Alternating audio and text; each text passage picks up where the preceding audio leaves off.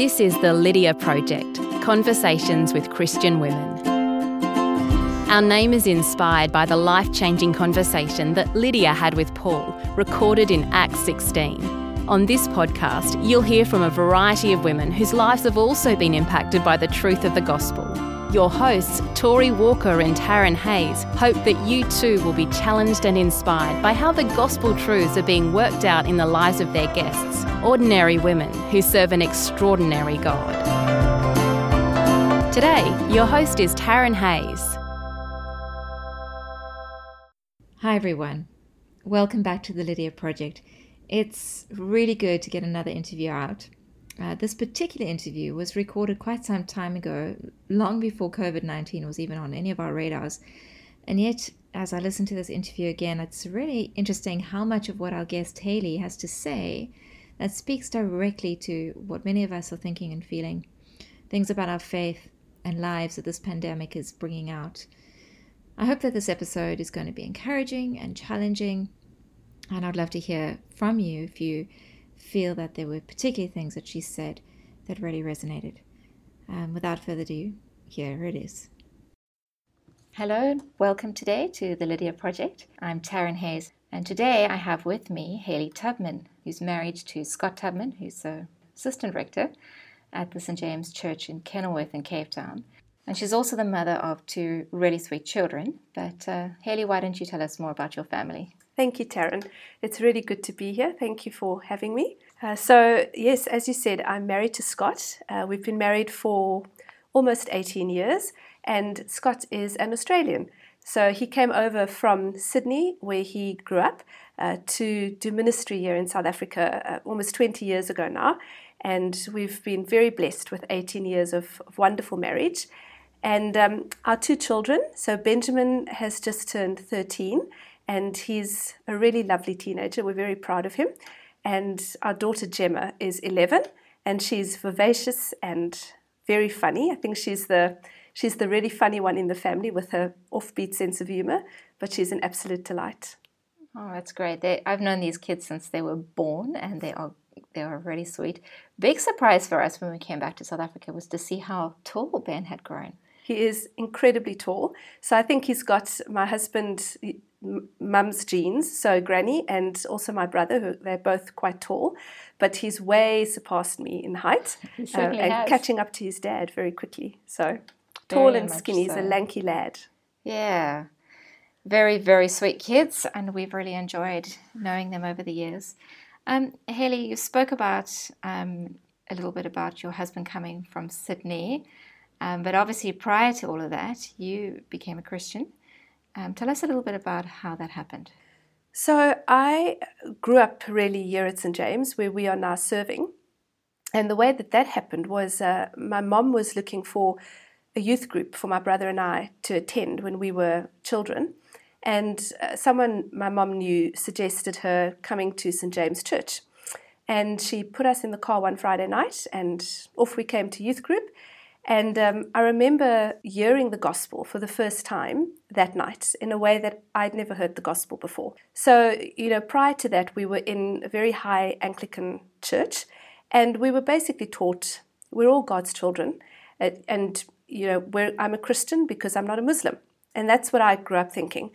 And when I came to St. James, I heard about the Lord Jesus Christ who died on the cross in my place, because I have a problem with God, a problem called sin. And I'd always thought of sin as bad stuff you do. And I think I realized coming to St. James that first night that actually sin is an attitude towards God. It's an attitude that says to him, I don't want to live life your way, I want to do things my way. And I'd never understood sin like that before. And I heard about how that is a problem we all have. It was my problem, and how the Lord Jesus died on the cross because our sin deserves God's judgment. But he stood in our place, and he took the judgment for our sin upon himself, and how I needed to turn to Jesus and ask him to forgive me so that I can have a relationship with God. And that's what being a Christian is about, that it's trusting the Lord Jesus in order to have a relationship with the living God. And I'd never heard that before. And I continued coming to St. James for about a year after that, and hearing this message all the time. And one Sunday morning, I was sitting in church, and Frank Retief was preaching. He was our rector at the time here at St. James. And again, he was sharing the good news of the gospel. And I remember at one point in his sermon, he looked straight at the back where I was sitting, and he said, we aren't all children of God. You have to become one. And I realized that morning that I'd been listening to this message of the gospel for almost a year, and I'd never become a child of God. And I remember leaving the building feeling scared because I realized if I don't do something and actually ask the Lord to forgive me and become a child of God, that I was in serious trouble with God. And I kind of panicked a bit. I didn't really know, what do I do? And the very next day, a team came around. I'd filled in a pew card asking for help. And 2 people came around to our home and talked us through the gospel and offered to pray with us. And that was the night that I became a Christian. And I was about 13 years old at the time. Oh, that's great. I don't think I actually knew that part of your testimony.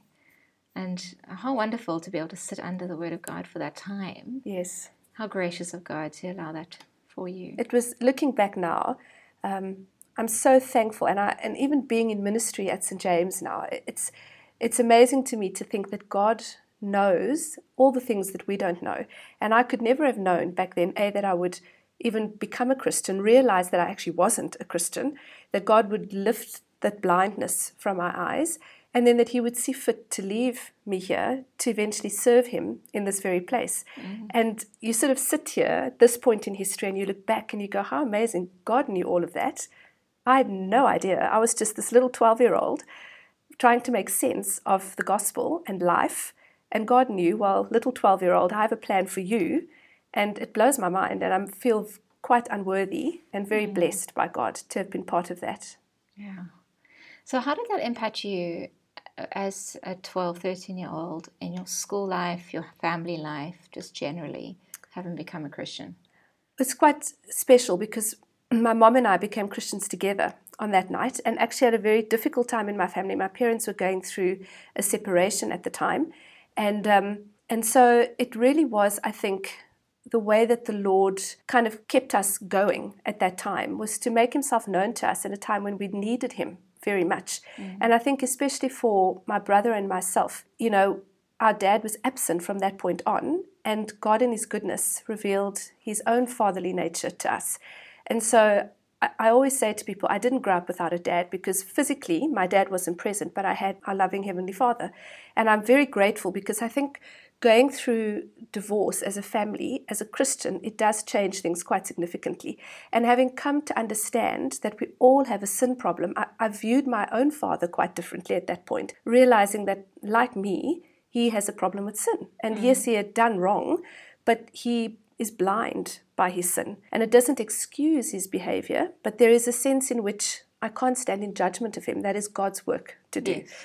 Because he is blinded by sin like I was and needs a savior just like I did. And his sin is no greater than mine before the Lord.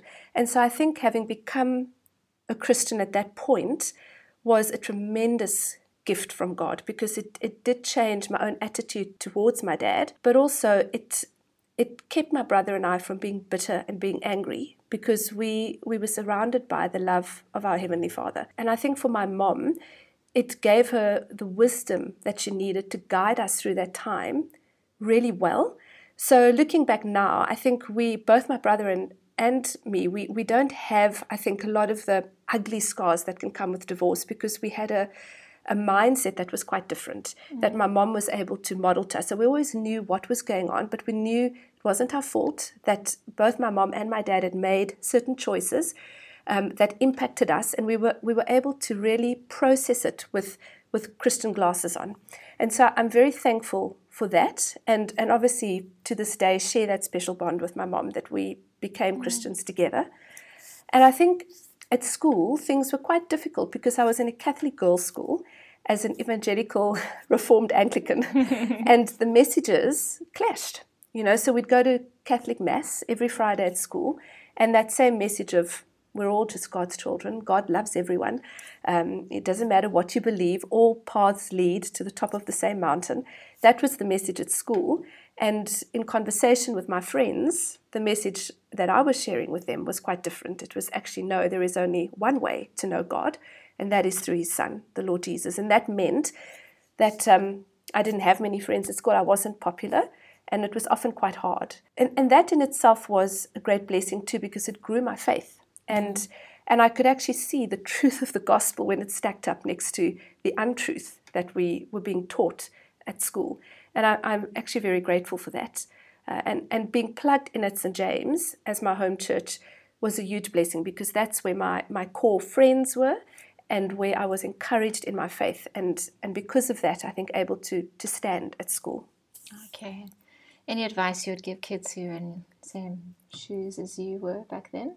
I think the one thing I would say is don't give up going to church and going to youth group, because those are gifts from God to us. And they're ways that He grows us and speaks to us as His word is taught to us.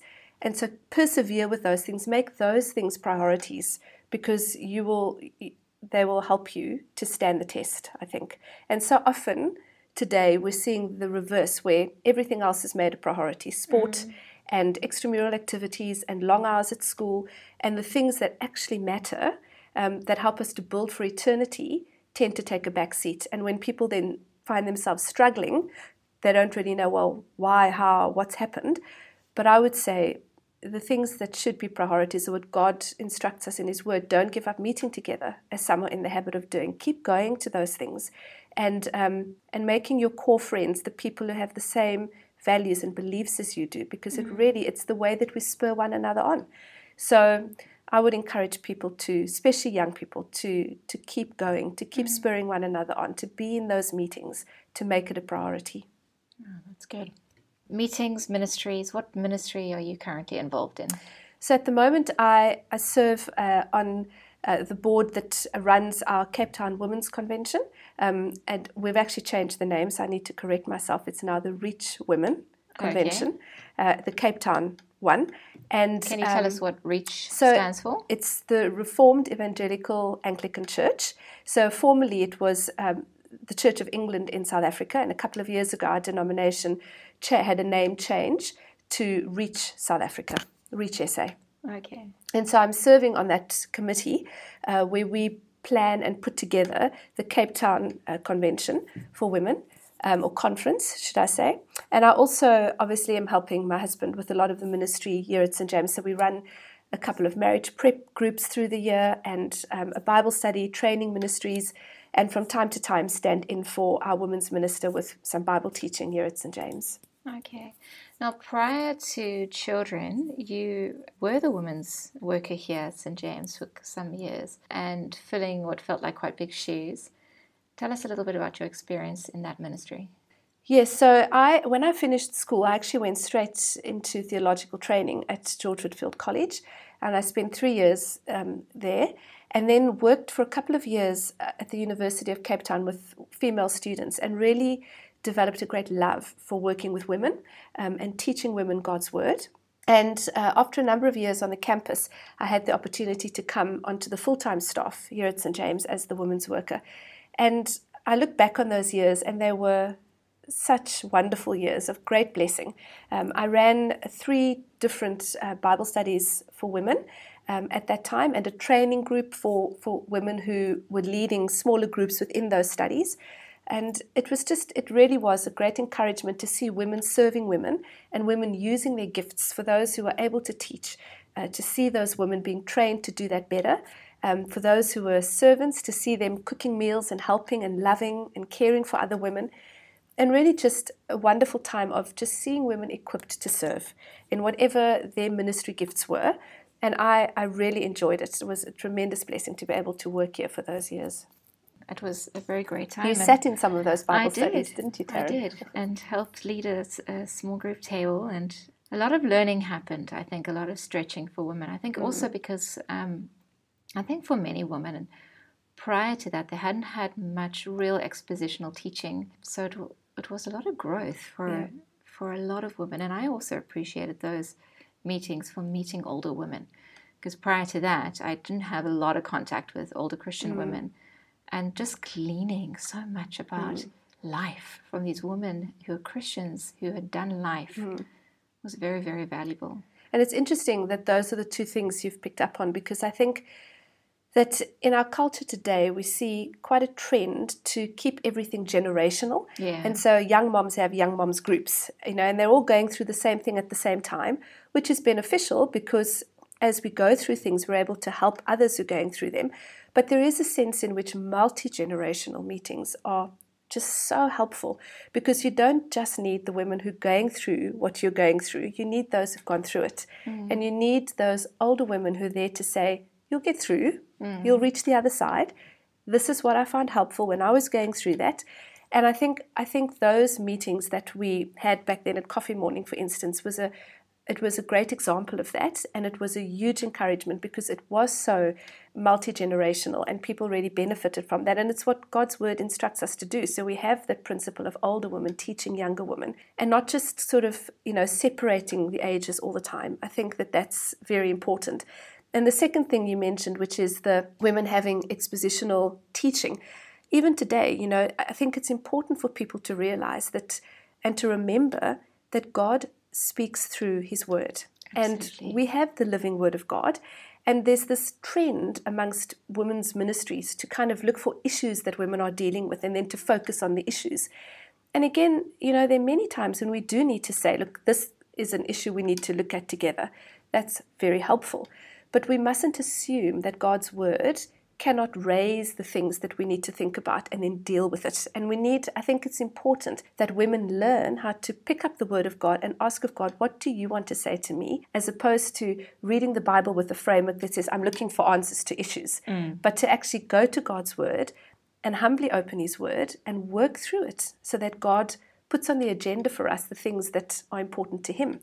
And I think for women to see the Bible being handled like that it is the word of God and there is a way to handle it and to approach it, I think is very important.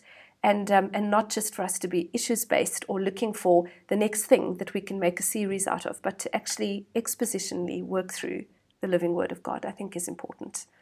Now, talking about expositional teaching and learning, you've taught on numbers of different books. I think one of my favorite that you did at one of the conventions was the Proverbs 31 woman. Yes. In many cases, completely overused and overdone. And when you see Proverbs 31 woman again at a women's convention, you kind of roll your eyes and go, okay, great. Can we learn something else now, please? But that particular one for me was really insightful, and it helped me to view that book with just a greater sense of clarity and understanding. So that was my favorite out of the books that you have taught. What has your favorite been so far, if I can put you on the spot? I know the answer to that straight off. I think for me is the book of Colossians. And I love Colossians because it really does, in the beginning bits of Colossians, Paul gives us a beautiful picture of who we are in Christ. Those sections that talk about the fact that we have been raised with Christ. We are seated with him in the heavenly realms, tucked away in him, but with the Father. And that for me is mind-blowing to think that as a Christian who has put my faith in the Lord Jesus, who's had their sins forgiven, that though I'm talking to you right here in Cape Town, I'm also seated with Christ in the heavenly realms, and my salvation is secure because of Jesus. And because of who I am in him, I've been called to a new way of life. And so the rest of Colossians is very practical because this is who we are. We're now able to live this transformed life in Christ. And it doesn't get it the other way around. It's not live this life so that you can be this person in Christ.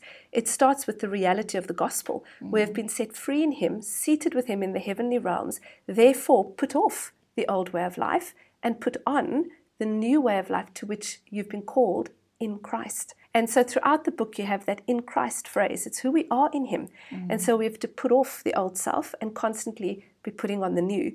But the way Paul deals with it, that process of putting off and putting on is so exciting and wonderful. It's not a burden.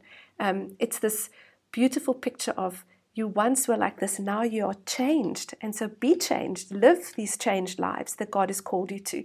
And it to me, that's just exciting and wonderful. And it's just a beautiful picture of the grace of God in Christ.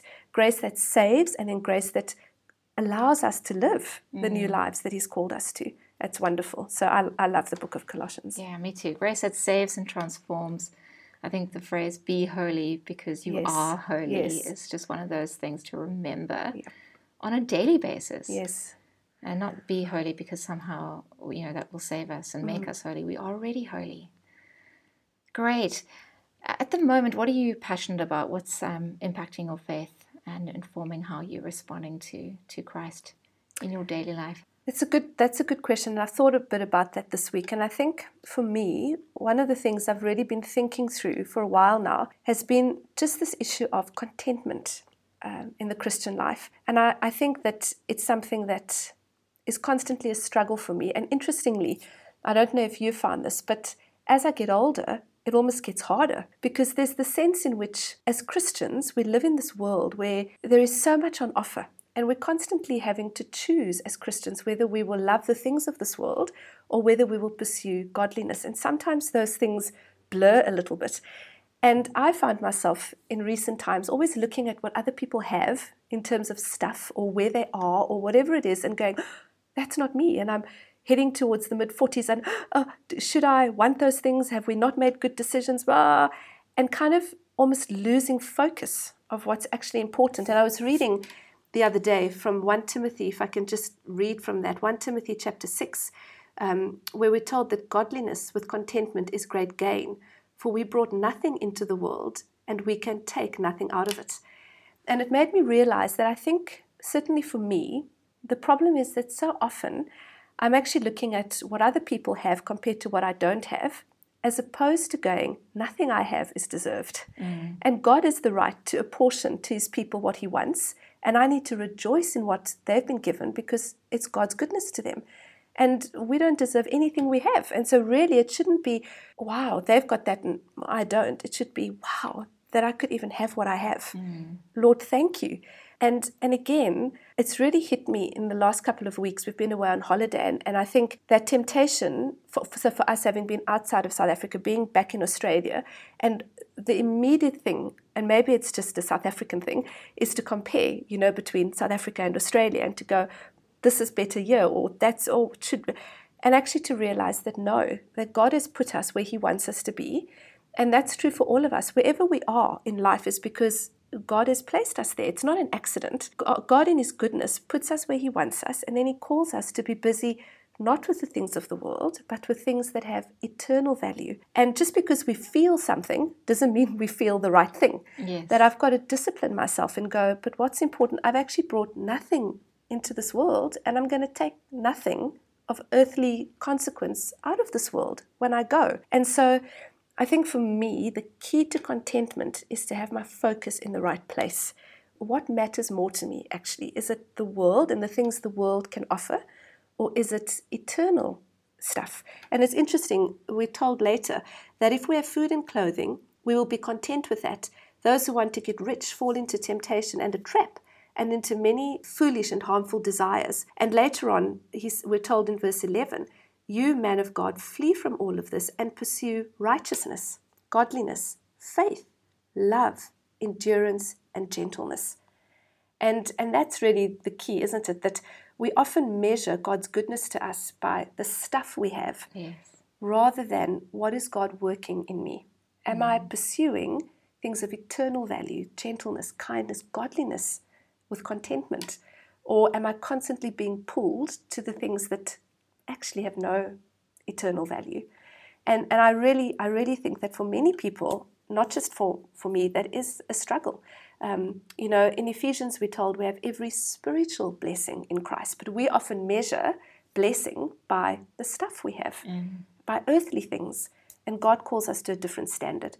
And so for me, I think this year it's going to be a lot of working through what God's word says on this, and training myself. Godliness is often spoken of in the New Testament as something we need to train ourselves to do. And I think Paul particularly uses that word because it's not easy. It's like running a race. You have to train and get fit enough. And in the same way, for all of these things, often we're thinking in ways that are unhelpful, and then we feel like, oh, I'm not growing as a Christian. But actually we need to train ourselves to think like God wants us to think and not like the world does. And that's an ongoing work. Oh, absolutely. I totally identify with that. I like the way you put it about training ourselves. I often tell my kids that they need to stop listening to themselves and start talking to themselves. Yes. And that's not to say that it's, to negate that we do have feelings, and we need to be honest about what's going on inside and recognize our feelings. But very often the things that we are feeling is ungodly. And we do need to talk to ourselves and tell ourselves the truth instead of listening to the lies that we often like to listen to. Like the lie that we deserve things, or we deserve relationships, or we deserve whatever it may be, because we deserve what we don't deserve any of that. And yet God has been so gracious in what He's given to us. And again, it's not to say that we can't have anything, or that we mustn't be wise about navigating finances or whatever it might be. You know, we live in the world, and that's very real. And we need to, as Christians, we need to be wise, and we need to be savvy about how we navigate that.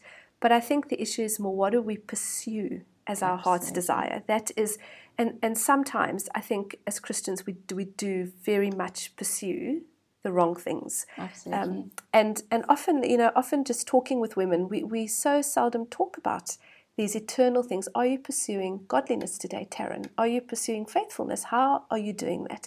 What does that look like for you with your children, with your husband, in the workplace, to pursue love and godliness and faithfulness and all those things that actually last for eternity?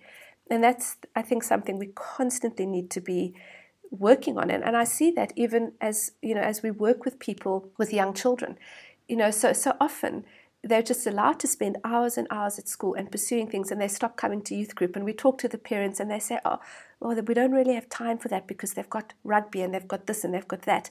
But that's one example where we need God's wisdom, where we need to say, of course those things are important because we live in the world and we need to navigate that wisely. But when it becomes the most important thing, and it takes the place of, well, how is your child going to grow in understanding God's word, in godliness, in meeting with other Christians? Those are things of eternal value. And years down the line, those same parents will call and say, my child doesn't want to be a Christian, can you help? But you've spent years sowing the seed and saying, but these other things are more important. And now you reap the rewards of that. And so it's in those things, it's not just knowing, well, the Bible says pursue these things, but how do we do that, and how do we integrate that with everyday life? What do we make the most important? Yes, you do need to go to your school hockey game, but if it's on a Sunday, am I going to stand up and actually say, well, no, there is something more important that happens on a Sunday morning? We go to church to hear God's word and to meet with these people. That has to wait. But more and more as Christians, we are, imbibing everything the world has to offer. We don't know how to say no anymore, and the first thing that goes are these things of eternal value. And it's a danger we need to watch out for, I think. What's keeping you standing firm and growing as a Christian at the moment? I mean, you've spoken a bit about being content and being quite aware and having to work and train. How are you going to go about doing that? And what else will you be doing to help you stand firm in the faith? I think for me, it's the daily exercise of getting up and reminding myself that the gospel is true, and that one day, as God promises in His word, Jesus will come back. And I don't know if that will be tomorrow or if that will be in 50 years' time, but I do know that I'm called now to live in the light of that, and to live as if it may be today that I will meet Jesus. None of us really, we don't know when we'll meet Jesus, but we are called to live as if today will be the day. And so I think that keeps me going every day, is to know this is the truth, and I have the great privilege of knowing the truth about God, and that encourages me to pursue holiness and godliness in my own life, however imperfectly, but also to take every opportunity to speak to people around me who don't know the Lord about Him. And I find that quite difficult. More and more I think people are kind of hostile, standoffish about hearing about the gospel, but I have to remind myself it's the truth. And if it's the truth, then this is a life or death thing. Then I've got to keep going. I've got to, and Hebrews tells us, how do we know that we really are believers? Well, we persevere to the end. And so I've got to keep persevering in the truth. I've got to be prepared to share the truth. And I've got to take encouragement in the truth. And so I think knowing that the gospel is the truth of God is the greatest encouragement, and the one thing that will make sure we keep going. Thank you, Hayley. It's been really good to chat to you. And I know that you've got some good material on the web in terms of studies that you've done or talks that you've done on conventions. And I know you probably not loving me at this moment. No, not really. to share this, but I do think it's very valuable. And I think that there are probably women out there who might really benefit from hearing some of the talks that you've done. Can you tell us where we can find those? No, not really, because I don't go listening to them. But I'm sure if you went to the St. James Church website, there'd probably be some stuff up there. So there would be. So that to the St. James Sermon Archives, you'd probably be able to find some Bible studies and talks there. So that's St. James, stjames.org.za. That's right. Great. I'm sure we can put up some links when we do publish this on Facebook and various other places.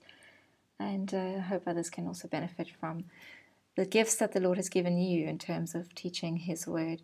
And I hope they've been encouraged too, as I've been encouraged. Hayley has been a great encourager to me for many, many years. And I'm really grateful to her. So thank you, Hayley, for sharing with us today. It's a great pleasure. Thank you, Taryn.